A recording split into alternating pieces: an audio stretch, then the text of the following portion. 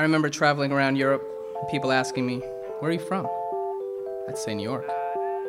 They would ask what I was, and I'd say Jewish, African American. They would get this perplexed look and ask, "But where are you from?" I explained that my family doesn't know. Not knowing is the product of slavery. You don't know. My middle name is Furtick. It's my mother's maiden name. How does an African American end up with a German last name? Because my ancestors were thought to be property of a German.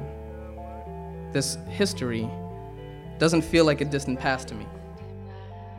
It's the TMI Project Podcast. I'm Micah. And I'm Eva Tenuto.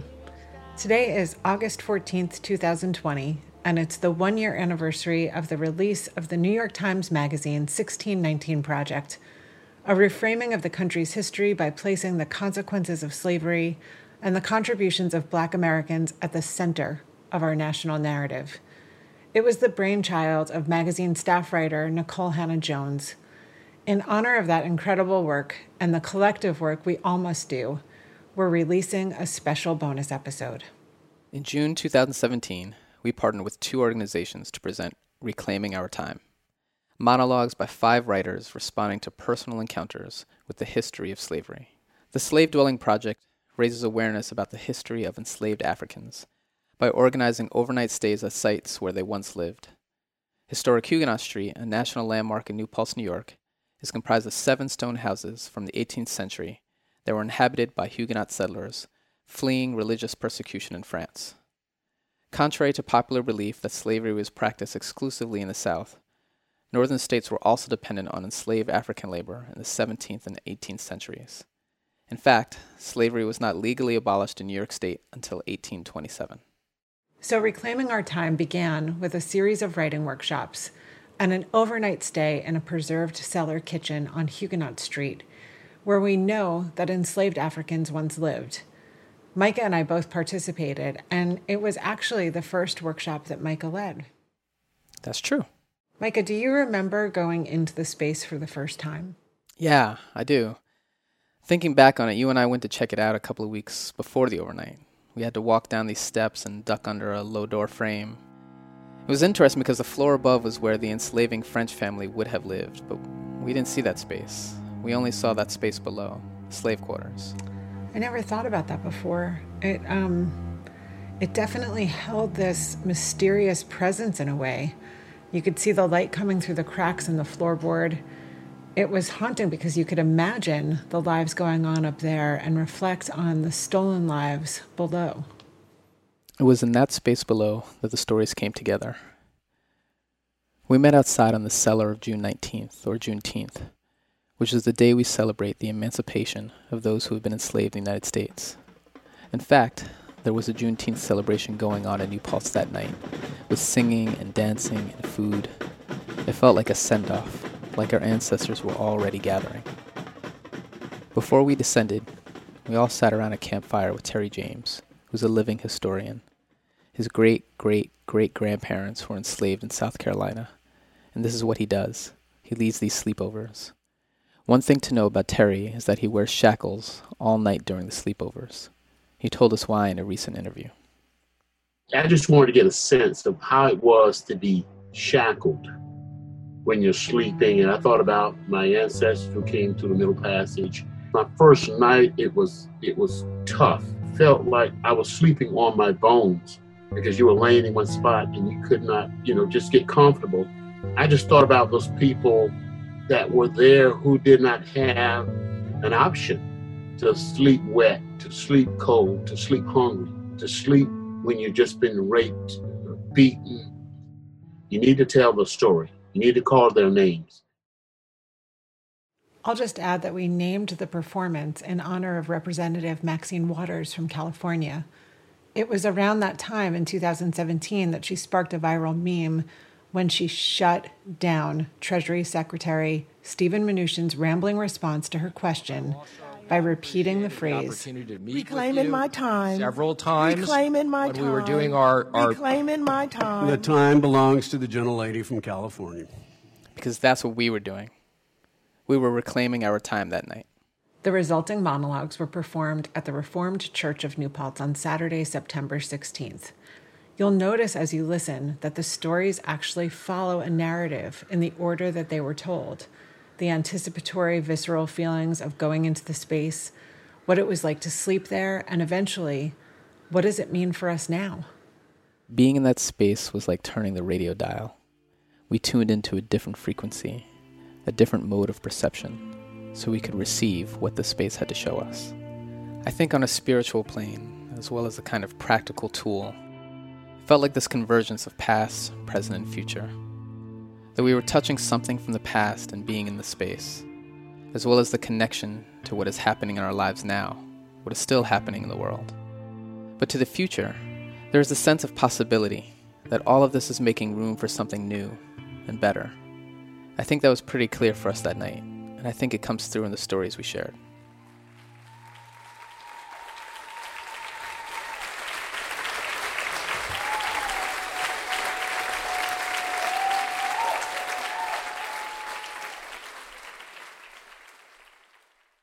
I know what you're all thinking. What does one wear to a slave quarter sleepover? I'm not the kind of person who reads the entire email or opens attachments. I'm sure the answer to this was somewhere in there. But no matter, I've arrived on Huguenot Street in my zip-off pants and light leggings underneath. I've got a sweatshirt in my backpack, and I'm hoping that I brought everything I'll need tonight. I genuinely have no idea what to expect. I'm anxious about whether or not my 18-year-old nephew understands why I insisted that this is how we spend our weekend. From the parking lot, I can already hear the not-so-distant sound of several beating drums. I start to throw myself around and dance a little bit to entertain him and to get him to loosen up a bit. As this is happening, an adorable white older lesbian couple stops to tell us how much they are also enjoying the drums. I relax even more. This is New Paltz after all. Nothing much has changed. I feel confident it won't be too different from any other event I've been to here before. I'm from here. I was one of maybe 25 kids of color in the district, maybe one of 6 in my class. I'm confident if I knocked on every door in my old neighborhood, I would not come across a single family that wasn't white. It's like there's an invisible barrier that keeps people of color out or relegated to Colonial Arms, Southside, and Meadowbrook. Growing up, I played in the Huguenot Cemetery as a child. We came here on field trips. As I walk towards the celebration, I try and remember what I know about this place. Did I ever learn about the history of the Huguenots? Yeah, I remember that. Did they talk about slavery in reference to the Huguenots? No, I have no recollection of that. As an adult, I obviously know there must have been slaves here, but before this moment, I had never given it much thought. As my nephew and I walk between the houses towards the big white tent, I feel curious. I know next to nothing about my family, where we come from, or what we are. Was I a fearless leader who beat up bullies on the playground because I'm a descendant of Harriet Tubman? Is my ability to pick out the most expensive thing in any room because I'm really African royalty? Have I always longed to find whoever my real family is because there is some tribe somewhere waiting for me to make my way back home? There are so many things I just don't know. It's no surprise I have zero connection to my heritage and never showed much interest in learning it.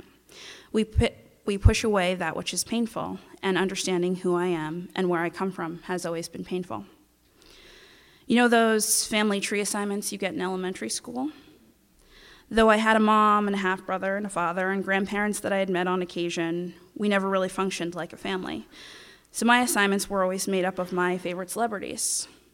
I never knew anything about my family or ethnicity, and when I was home, I mostly was parked in front of the TV, so I credited Julia Roberts, Allison Janney, Calista Flockhart, and Lucy Lawless among the people who raised me. These actresses raised me, the church raised me, the Hudson Valley raised me. They are who I see in my mind's eye when I think of who makes up my identity. So because of all of that, not really knowing anyone who was black then or now, I have never stopped to think about racism or slavery or how it relates to my history or my life now. I've never really had a reason to. I briefly acknowledge this and think about how this is part of my privilege. As I say hello to the people at the Juneteenth celebration, grab food and sit down, I think, how do you move forward without knowing where you really come from? I'm Black. I carry the color of my skin out into the world with me. Sometimes it's a burden, and sometimes it's a badge. I want to understand it more so it can be more of a badge than a burden. The media's portrayal of being Black is all the information I've ever had. It's hard for me, and probably a lot of other people, to identify myself in that light. I focus on the fact that I was well-educated, well-spoken, graduated high school without becoming pregnant, got my degree, traveled all over the world, never really worried about debt. How could I do that and be Black at the same time?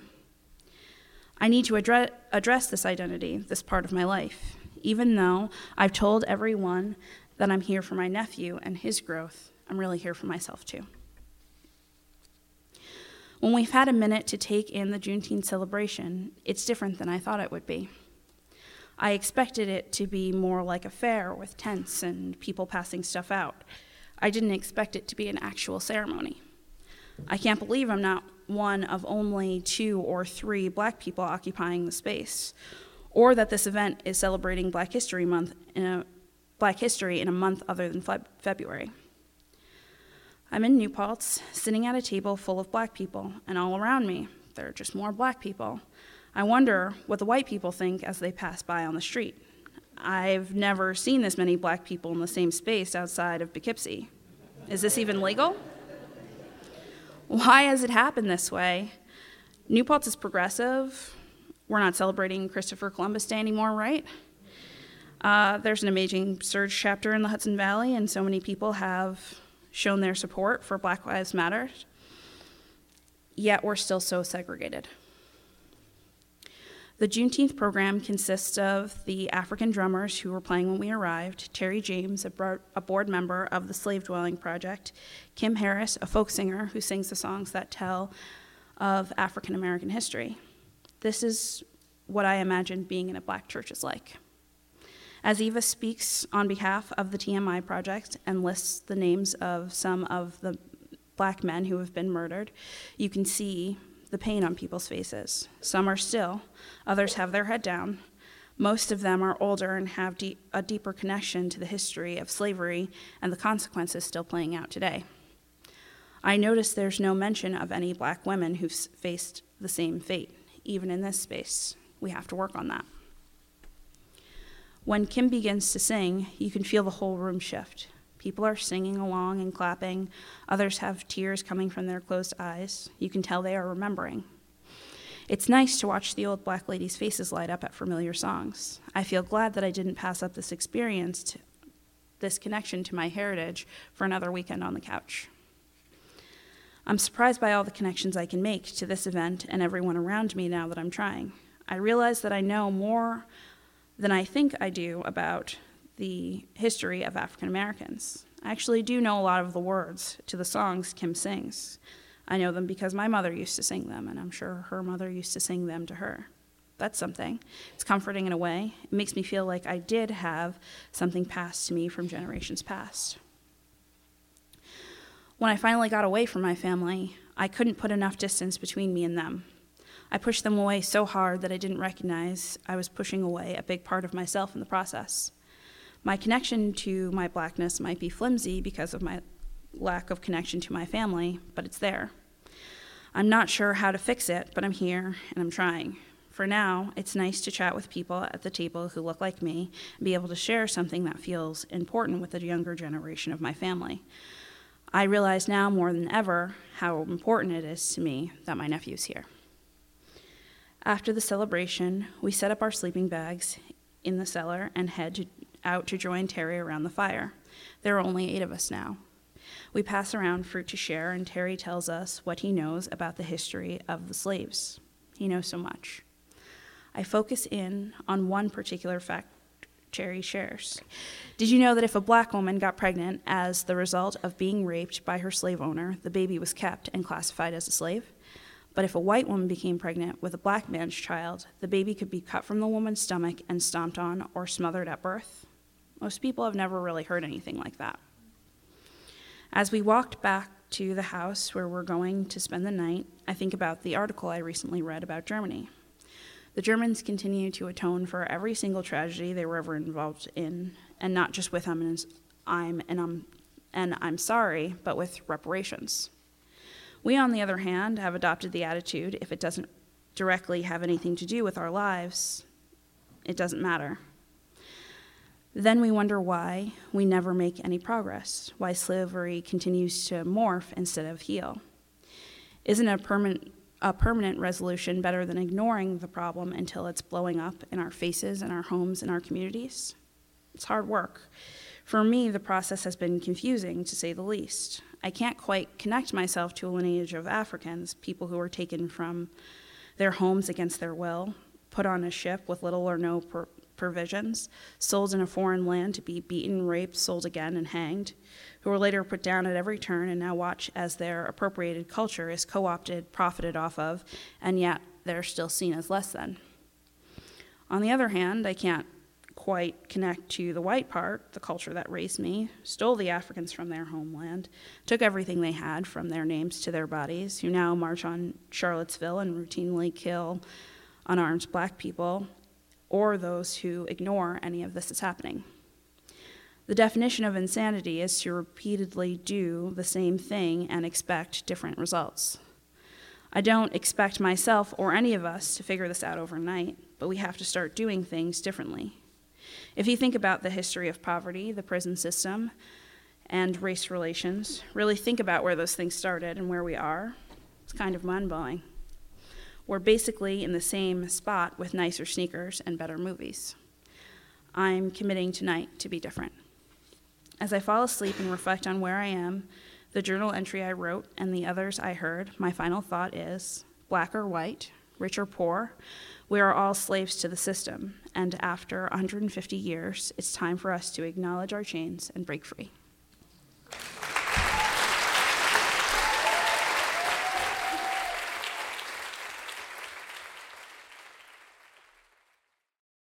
When you ask me to speak about slavery, you are asking me to speak of my African ancestors.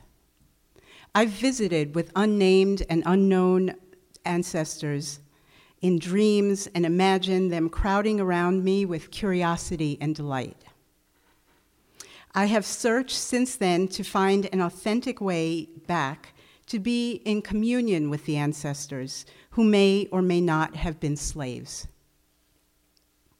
When you ask me to speak of my African ancestors, I know and you know, we both know, that the first ideas that come to mind are of human beings suffering pain and degradation, suffering great sorrow and loss. I have tried to imagine into this experience for a long time. I've read books, good books, like Dessa Rose, Beloved, or Incidents in the Life of a Slave Girl, and too many others to recall right now. And these books have taken me part of the way into this imagining, but it never felt close enough. The night before joining the slave dwelling workshop, I'm at home writing, trying to prepare. As I write the word slave, a strong voice in my head thunders, "We are not slaves. We are not slaves." Is this my voice alone? Am I avoiding something?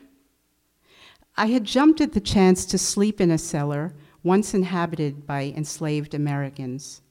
I thought that finally I'd be able to press my nose right up to the glass of that world and look right in.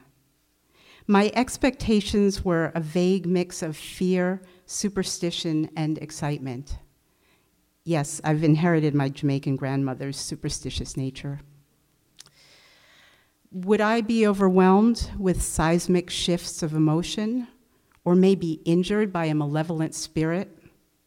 The most challenging part of this overnight, aside from the momentary discomfort, is my fear and anticipation of what collective presence might be revealed to me. Or maybe, finally, I would see with crystal clarity the world as my ancestors saw it, felt it, lived it, and breathed it. None of that happened. Instead, I spent a collegial night in my sleeping bag on a clean-swept floor of an historic cellar surrounded by fellow writers and seekers. The conversation is ongoing. Tamika is on her luxurious air mattress. Tina Lynn has her hood over her head and is scrolling down her iPad as people talk. Terry James is still wearing his Union soldier uniform and hat with a gold bugle on the crown. It almost feels cozy here with all 8 of us sitting up cross-legged, tired, yet anticipatory on our sleeping bags. I'm sure that we're all wondering what this night will be. Tamika asked Terry if he has a particular ritual when he does the overnight in slave dwellings. Terry raises his arms, which are in shackles. "This is what I do," he says, looking sad. He talks about a cold night in South Carolina when he could see the moon through the cracks in the ceiling boards. The room is damp, but not uncomfortably damp, and there are 2 fans moving the air, which also makes it cold. I'm looking straight at the tall cooking hearth, decorated with LCD candles, a small vase of daisies, and a wooden image of Elegba, the Yoruba deity, both trickster and guardian of the pathway, who I brought from home. We are 8 people unified by shared space and shared purpose, each of us scribbling on our pages. This feels intimate, like family, and this is surprising to me. I'm feeling grimy and tired, but good, because I imagine the spirit of this place is glad for our presence. And beyond that, I imagine the spirits of my own ancestors are glad for my attention and my intention. There's a feeling of devotion in this experience. This is prayer, the way I can accept it. I'm feeling very focused here, connected, maybe to my co-dwellers, but certainly to my own purpose. This feeling is surprising to me because I think I was fearing trauma and horror from this experience. We don't know, but we long to know. I fall asleep thinking about those who lived here. Were they too hot or too cold in their cellars? What happened if the wife was summoned to the big house? What will the ancestor show me? Upon waking in the morning, one dream is crystal clear. She's a thin black girl, maybe 20 or 22 years old, her hair combed into a small natural that halos her head.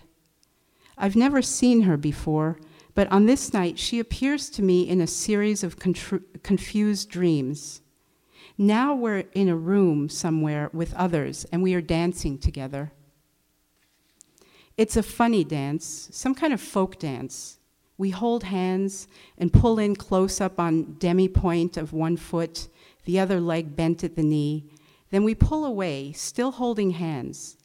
Then back in close, each of us rising onto the same demi-point of one foot, holding the other leg bent and poised in the air until we fall away, out of the small circle and back onto 2 feet. It's an odd, solemn dance, and I awake with the impression of this girl vivid in my mind. 1 foot in, 2 feet out. Pull your partner close, then fall away. Climbing the steps out of the cellar, I cross the street to the house with the indoor plumbing. Splashing water on myself, reviewing my dream, fishing for details, I'm suddenly filled with a sense of love that wells up in my body. Love, love, love. This was our dance of love. I'm left with a residual feeling of being pulled away from the people I love most in the world. So this, after all that tense expectancy, was my meeting with the ancestors through dance. We met in a space and we danced. This is what the ancestors showed me.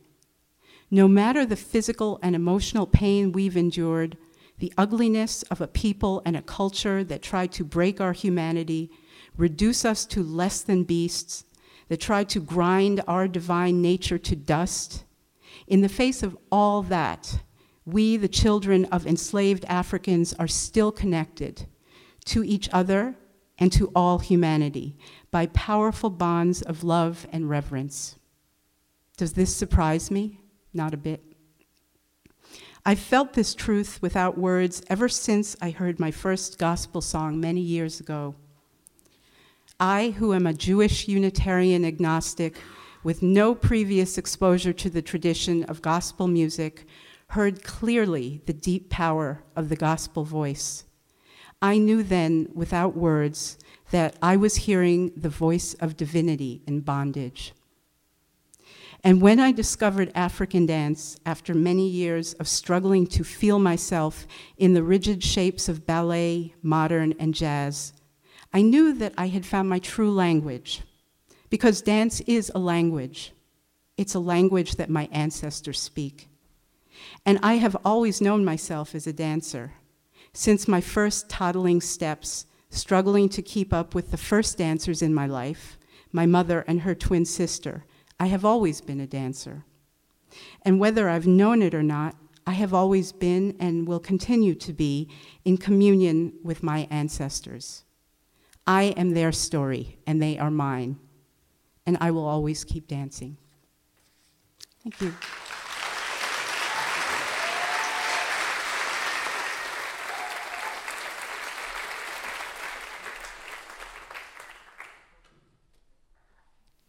Dear ancestors and all original inhabitants of this dwelling, hello from the future. As I lay here writing, I realize the first thing you'll probably notice are the lights. I tried to imagine the light of the fire as the only source of light you have.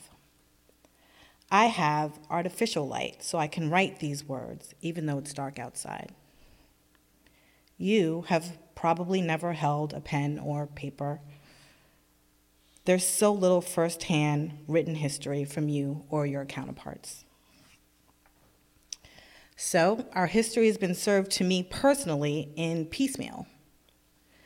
So many stories have died with you, many undoubtedly so painful that the repression of them were both inevitable and intentional. I want all Americans to take this in. En masse, the history of an entire race in this country is so painful that our great-great-grandparents wouldn't even discuss it with the people they love and trust. The history of the enslaved people in America, the real history, didn't make it into the history books. In fact, last I heard, and according to a middle school in Texas, you, my enslaved ancestors, were just displaced immigrants or migrant workers. I was never taught the truth about you in school. I'm in 6th grade and my history teacher, Ms. Kennard, walks in, opens up to whatever page in that brick of a history book, then painstakingly transcribes every single word of the chapter we're reading. In complete silence. Only the sound of the chalk on the board. She never even bothers to look at us. Then, we each take turns reading her transcriptions from the board. It is, in fact, the most mind-numbing period of the day, and sometimes I think I actually fall asleep while I'm reading out loud. In 1492, Christopher Columbus, blah, blah, blah, what's his name, walked across the moon and planted the American flag, one step for who gives any shits. George Washington was inaugurated as our first president on I wish I gave any fucks about what you're talking about right now. It's strange how disinterested I'd become in history that year. I mean, yeah, she was a lousy teacher. But even now, I have a keen interest in historical events, and my idea of a ring-a-ding vacation is generally a full week at the Smithsonian. I'm kind of a nerd that way. I remember the day I came to class right after having watched the PBS documentary on Emmett Till.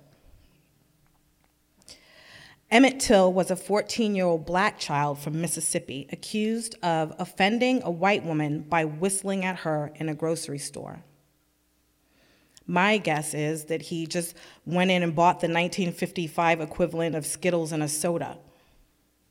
He was 14. Several nights after the store incident, this woman's kin went to Emmett's house, abducted him, and mutilated him before shooting him in the head and sinking his body in the Tallahatchie River. His mother insisted on a public funeral service with an open casket to show the world the brutality of the killing. Emmett's murderers were acquitted of his killing. Mom, isn't our family from the South? Is this what happened to black people when you were younger? This was only 60 years ago. Mom, is this our history? God, I cried and cried that night and lamented Miss Kennard's class even more. Ancestors, I'm not particularly proud of this, but in the 10th grade, I all but dropped out of school, showing up for tests only.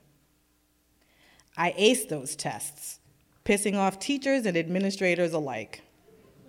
How could this girl who hardly attends class get A's on all the tests? Well, if the test questions were, what is the velocity of Ms. Kennard's ass jiggling as she regurgitates textbook copy on the board, I guess I would have failed. What I'd figured out was that none of these teachers gave a shit about me. And if I just read the textbooks and had a few conversations with my classmates in the bathroom in between nicotine contraband, I could pretty much figure things out. Anyway, post Emmett Till documentary, I understood that whatever Ms. Kennard was doing, it wasn't teaching me history. So I cut her class and spent hours in the library reading and researching Black history in America. Told ya, I'm a nerd. I have seen pictures of the apparatus used to terrorize and enslave you ancestors in pictures and books and movies. I've even seen some of the artifacts behind glass at museums, but it always felt so sterilized and set away from the scene of the crime. Tonight, to actually see some of the torture devices in the space where they were used, this additional context is so new to my senses. We don't talk about this much, but I think there's a tangible, visceral deprivation I feel because so much of our history is lost. It's not zero impact. I once tried to complete one of those ancestry maps online. The exercise ended with me in tears in the ice cream aisle at Hannaford's. I couldn't get any further than my great-grandparents. I don't know where we landed on this continent or where we lived on the other. There's a permanent hole in my heart that maybe this experience will help to fill. Ancestors, I know that you didn't have the right to own anything I'm touching right now. And so I'm trying to imagine myself here with you living in this small room centuries ago, without light bulbs or pens, appropriate clothing or ventilation, sleeping on cold, hard wooden planks. And what I feel with all of my senses is how strong you are. Physically strong to endure the work and the conditions. Emotionally strong to endure the unbearable struggle and emotional abuses. And psychologically strong because your oppressors are right above you, right upstairs. You can almost see them through the cracks in the floorboards. I can see the room right now. I can hear the footsteps and the kettle boiling and the babies crying. You can too. The people who lay claim to you as property are physically separated from you by 2 fucking inches of wood. I can't imagine the restraint. I feel your strength between the walls of this room and between my own skin and bones. We are the originators of grit. Now, I know what I'm about to write is contextually implausible, but it's a feeling so big in me that I have to give it some air. I would have tried to kill them. Those people upstairs that are so close I can smell them, the ones who put chains on the doors at night and collars around my neck in the morning, as I lay here staring at the small spaces between the floorboards, my gaze keeps falling on those huge iron poles hanging on the wall. Did you ever, even for a moment, think about killing them? These feelings of rage and violence, well, I'm not a murderer, so they've taken me a bit by surprise. But they are so close. I can hear them breathing. And on my exhale, all I can think of are the words, "You don't get to own me." So what else is different? Well, besides what must seem like an unbelievable amount of opulence, air mattresses and sleeping bags and water bottles and melatonin pills. I mean, I had to get a good night's sleep. You'll notice that there are white and black people here sleeping on the same floor, side by side. Don't be alarmed. We are not in danger, sort of. Now we live side by side one another in many places in America, and in some ways, we experience equality. But don't be fooled too much by these optics. If something were to accidentally happen to injure one of our white overnight hosts, and we needed to call paramedics or the police, you'd be looking at a room full of terrified brown people. And that fare would feel very familiar to you. Most likely, given where we are, the authority that would respond would be a white man. And all of us, consciously or unconsciously, would say a silent prayer that he is a righteous one, that his gun won't replace the whip tonight. Oddly, I'm not afraid down here with you, and like Dara, I wish I had bought some offerings. I take a deep breath. There is so much to explain about the time and space between your world and mine, and all the things that have changed, and all the things that are the same. All of it complex, nuanced, winding, and nonlinear. We fought for rights you didn't have that some of us now don't use, like the right to vote. We have more economic parity, but that money leaves our community almost as quickly as it comes in. And some of us are in the same class as the overseers. We call that class the 99% now. I know I can't go back in time and rewrite history and take away all your suffering and all the trauma which has been inherited by each generation after you, making it hard for me sometimes to differentiate between the past and the present. But I wish your stories had not died with you. And that is the great gift of tonight. Through our voices, perhaps some of it has not. In loving connection, Tamika. Thank you.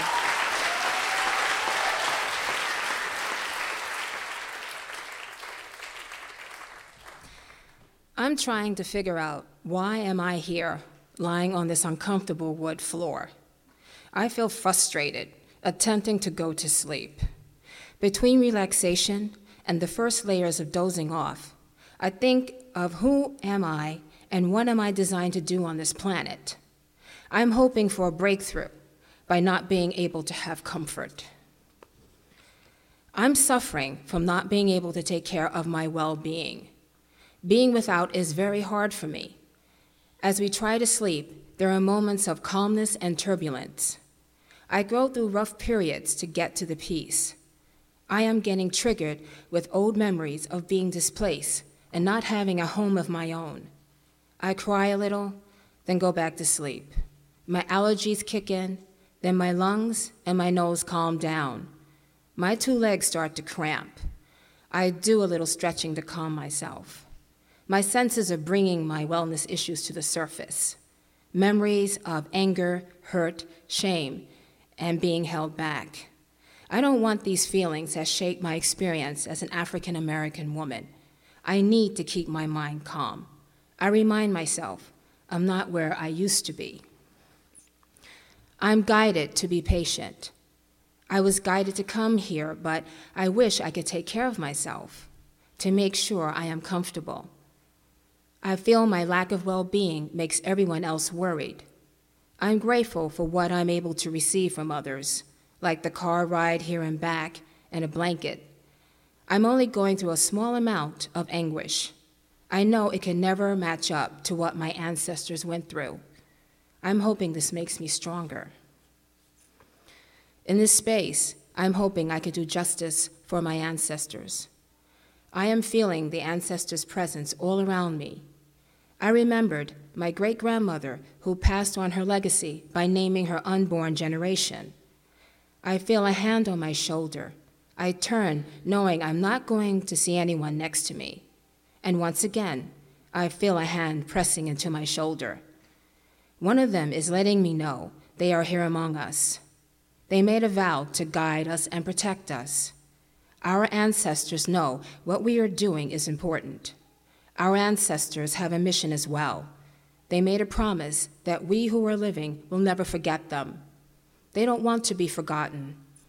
They promise to be in partnership with us as long as we don't forget them.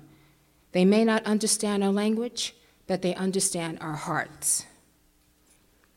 As I struggle to find comfort, I think about what the enslaved dwellers went through. They didn't have the luxury to feel discomfort or complain like I do. I try to justify my complaining. It took years for me to peel through the layers of that sentence I protected. That sentence I masterfully fabricated into my existence. That sentence I hate to say in front of people. That sentence that defined who I thought I was. That sentence I kept a secret all these years. That sentence that whenever it has a chance to have a voice will keep the drama alive. The sentence is, my world will never work. There it is, out in the open. Now all of you know my mental run-on sentence. My world will never work. My ancestors, the enslaved, didn't have the privilege to complain like I do. I am facing how fortunate I am to be able to bring to light my wellness issues. I have learned more of my inner self. Shortly after I sleep, a strong voice comes through to make an announcement. I am startled into a sit-up position. The voice declares, "You are a freedom walker." At first, I'm not sure what I heard or what it means, but I write the name down. I'm the first to wake in the very early morning. When I step out of the cellar and climb the old stone stairs, I think about the morning for the enslaved and how differently their days must have begun. They had to place their iron collars on before entering out. It was a hive chain with an adjustable lock in the back. The front had the name of the family who owned them. I'm thinking about the children who had to wear this heavy collar around their little necks. How they must have cried in resistance. I discovered it rained lightly during the night. There's an extra dew on the grass. The break of dawn has a spiritual quality. I am alone, giving myself this moment to digest or process the overnight. I know I accomplished or embarked on a great portion of understanding of my journey, but I am not sure what this is yet. I think I will allow the universe to guide me. I go back in and lie down, waiting for the others to wake up. When they do, they all head out for breakfast. I'm the last one to leave. I climb the stairs to exit the cellar again and can't believe what I see before me. There is a race passing by in front of me. It feels so surreal to see that above the cellar, life is continuing on. I see runners, all ages and shapes, mainly Caucasians. I see so clearly the current black and white American psyche and how we carry on the ties to slavery. Caucasians need us to be a certain way so that they can thrive on top. There are those who are economically on the level of African Americans, but there is still that separation. When the economy improves, will it be open and equal for all? Or will it be that subtle language that we will get ours first, and you must fight harder to achieve only 2% of what we will leave over for you? They have shown charity through the centuries, but is this over the guilt of what they have done? Are they trying to make up for what they once were? I wish Caucasians would stop. I'm tired of being on the end of charity. I want equality. I don't want you to feel sorry for me or be your burden anymore. I want to be free without judgment or fitting into some mold I can never fit in or some ideal I will never fulfill. I look at these runners, all quickly passing me by. They are running for optimum health, for their wellness and well-being, the freedom of this race of people who never had to be forced to be third class or less or ignored. Their body postures are upright. The expression on their faces might be tired, but nowhere near the tiredness my people have felt for centuries. These runners will never experience running for their lives. My people were running for their lives. They were running with the broken chains from their ankles, or if their foot was cut off, they were running with a stomp. They were running while they were starving and malnourished. They were running at night to hide. They were running hoping not to get caught. They were running while giving birth.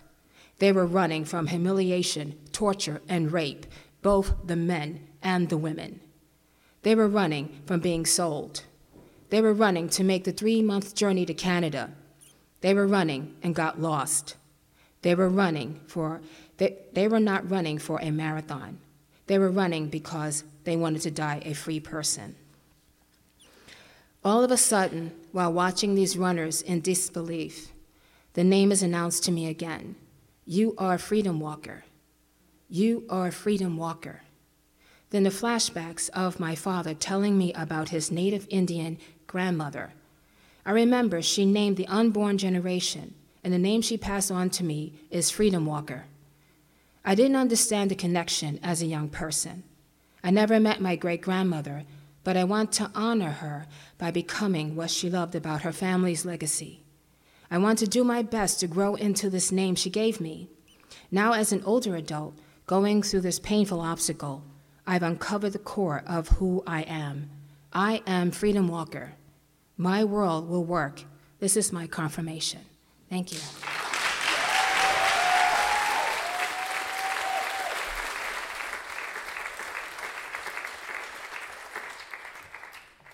I remember traveling around Europe and people asking me, "Where are you from?" I'd say New York. They would ask what I was, and I'd say Jewish, African American. They would get this perplexed look and ask, "But where are you from?" I explained that my family doesn't know. Not knowing is the product of slavery. You don't know. My middle name is Furtick. It's my mother's maiden name. How does an African American end up with a German last name? Because my ancestors were thought to be property of a German. This history doesn't feel like a distant past to me. I'm also Jewish. I visited Auschwitz and felt its presence, its weight. I touched the past of my ancestors there too. More so, I touched something human. I suspected I'd find that here too, something human. Human is not all pretty or humanitarian. It is filled with hate, with dehumanizing vulgarities, with atrocities, but human nonetheless. Fear has kept us. Denial of what we do as humans is still just being afraid. I'll see with my own hands and accept the human condition. Accept and give love to my ancestral past, but also accept the viciousness that we as humans are capable of. To connect, to accept empathy in a way which has eluded me, to find it in the depth of this place. I wake up on the hardwood floor, the others still sleeping. having seen with my own eyes, touched with my own hands the relics, the chains, the rooms that kept us, the cruelty that kept us, the mindset our own and that of other oppressors that still has us kept. The night before the Juneteenth celebration, before we descended into these slave quarters, we sing. And I feel that spirit rise up, that lifting up, that feeling of ascension, hearing the voices of my ancestors and the Negro spirituals, asking it to let my people go. When Israel was in Egypt's land, let my people go. Oppressed so hard they could not stand. Let my people go. It brings me back to my grandmother's church, Centennial. The entrance is on the side, downstairs, I'm all dressed up. Maybe my least favorite part. Sunday best, shirt and tie, dress coat and pants. I still don't like getting dressed up. Sunday school is in the basement. The room is large and it feels empty. My grandmother goes every Sunday, religiously. I just go because I have to. Bible study, the choir, gospel songs. We praise God. Who? I ask because I don't get it, and I listen to the singing because I do get it. The deep-rooted connection to our past, it feels like transcendence.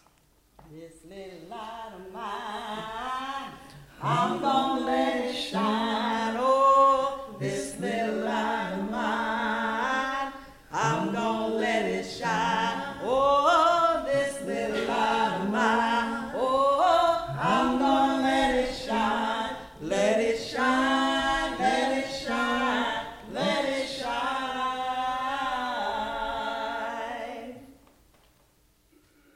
In slave quarters, thinking of how it might have been. This space that has been lost in time, lost in the semi-factual, all too small sections of a history book, glossed over like an unfortunate thing that happened in ancient history. But at least we have February, the shortest month. This doesn't feel like a distant past to me. The lack of property, of ownership for African Americans today, a people who did not receive their promised 40 acres and a mule, is so very real today. The dehumanization is real today. I still have to talk to my son about how he has to work extra hard to make it, about how he must act if ever pulled over, just so he can make it home alive. Too many accounts have happened just in our time here tonight that will remind us all that it's very real today. If you can't see that, I can't help you. Nobody knows the trouble I've seen. Nobody knows my sorrow. Nobody knows the trouble I've seen. Glory, hallelujah.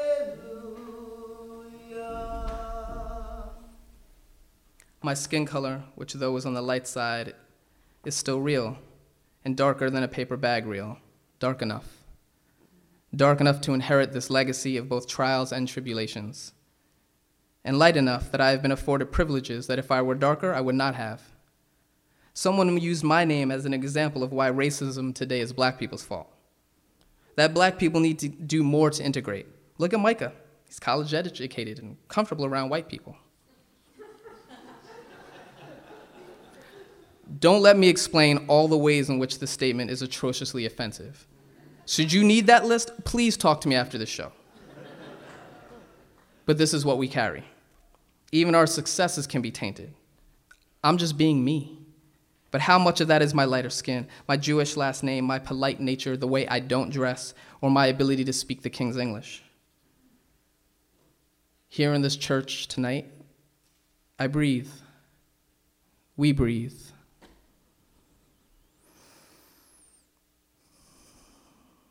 And we listen. We listen for sounds of truth, listen for lost songs, and shed tears in stone and wood. Think of this land and its ribbons of fields and trees. Think of running through them, running through grasses and thorns where there are now houses and stores. Think of running for freedom in the dark of night. And just like that river, I've been running ever since.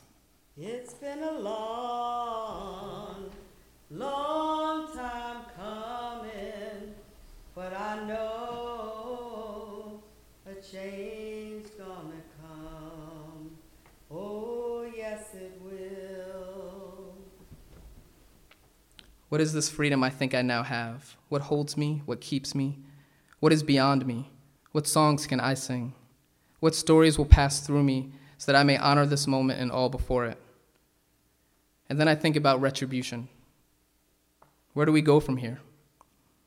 Europeans decimated the world, enslaved Africa, nearly wiped out the native people of this land, brought opium wars and humiliation to China, causing it to close its doors, took over India, and on and on and on.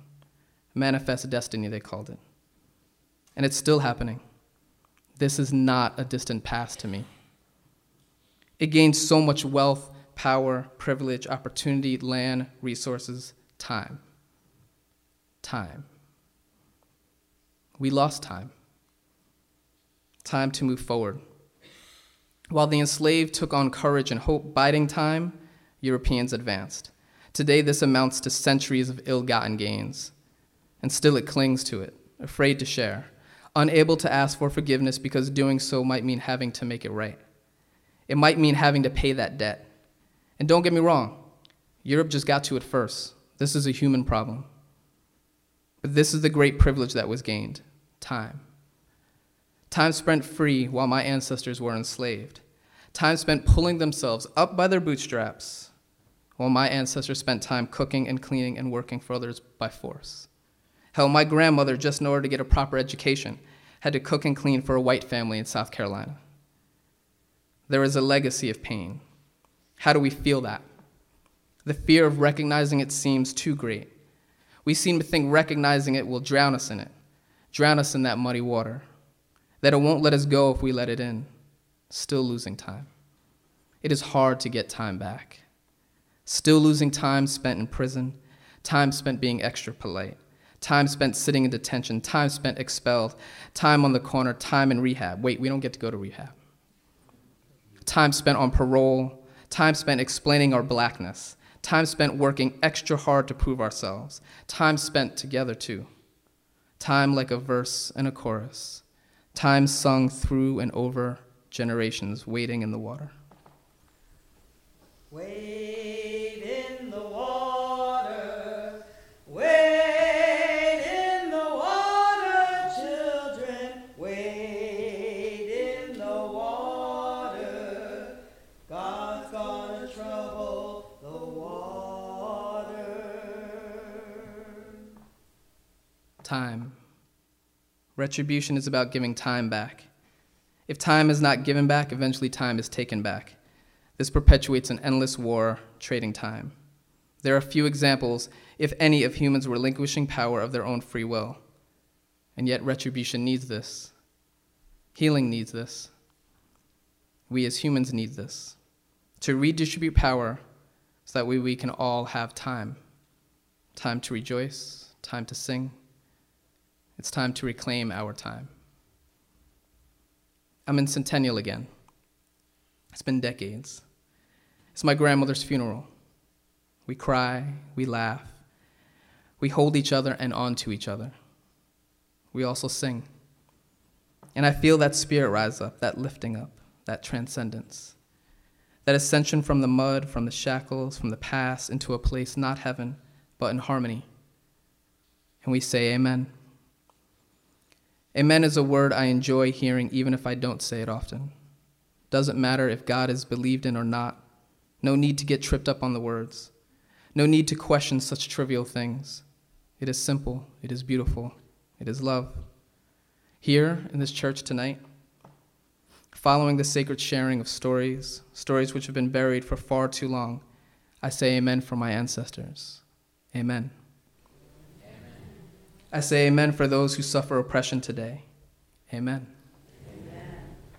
I say amen for those of us here tonight who will use their own voices to effect change. Amen.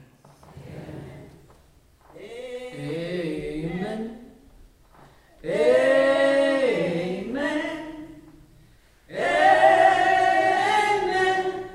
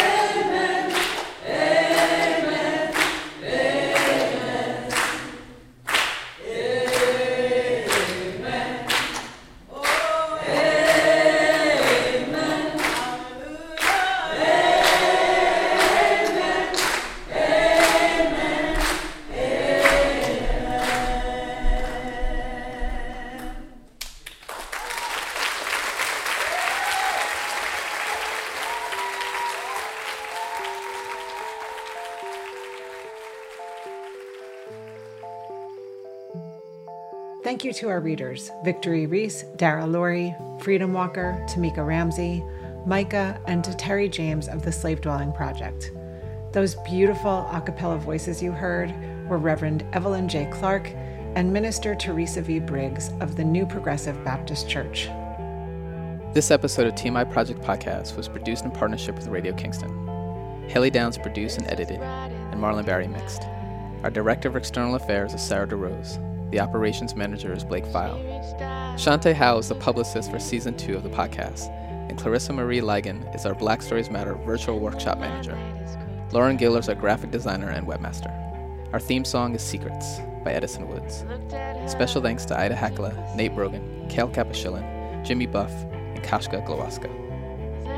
For more about the story of reclaiming our time, check out our website.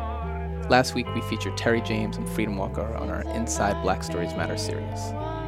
Season 2 of the TMI Project podcast, Black Stories Matter, launches in October. Here's the part where we ask for your help. If you like what we're doing, please subscribe, rate, and leave a review wherever you get your podcasts. It really helps. TMI Project is a nonprofit organization, and we rely on the generous support of our listeners. Help us to continue to create radically true stories that have the power to change the world. Make a donation today at tmiproject.org.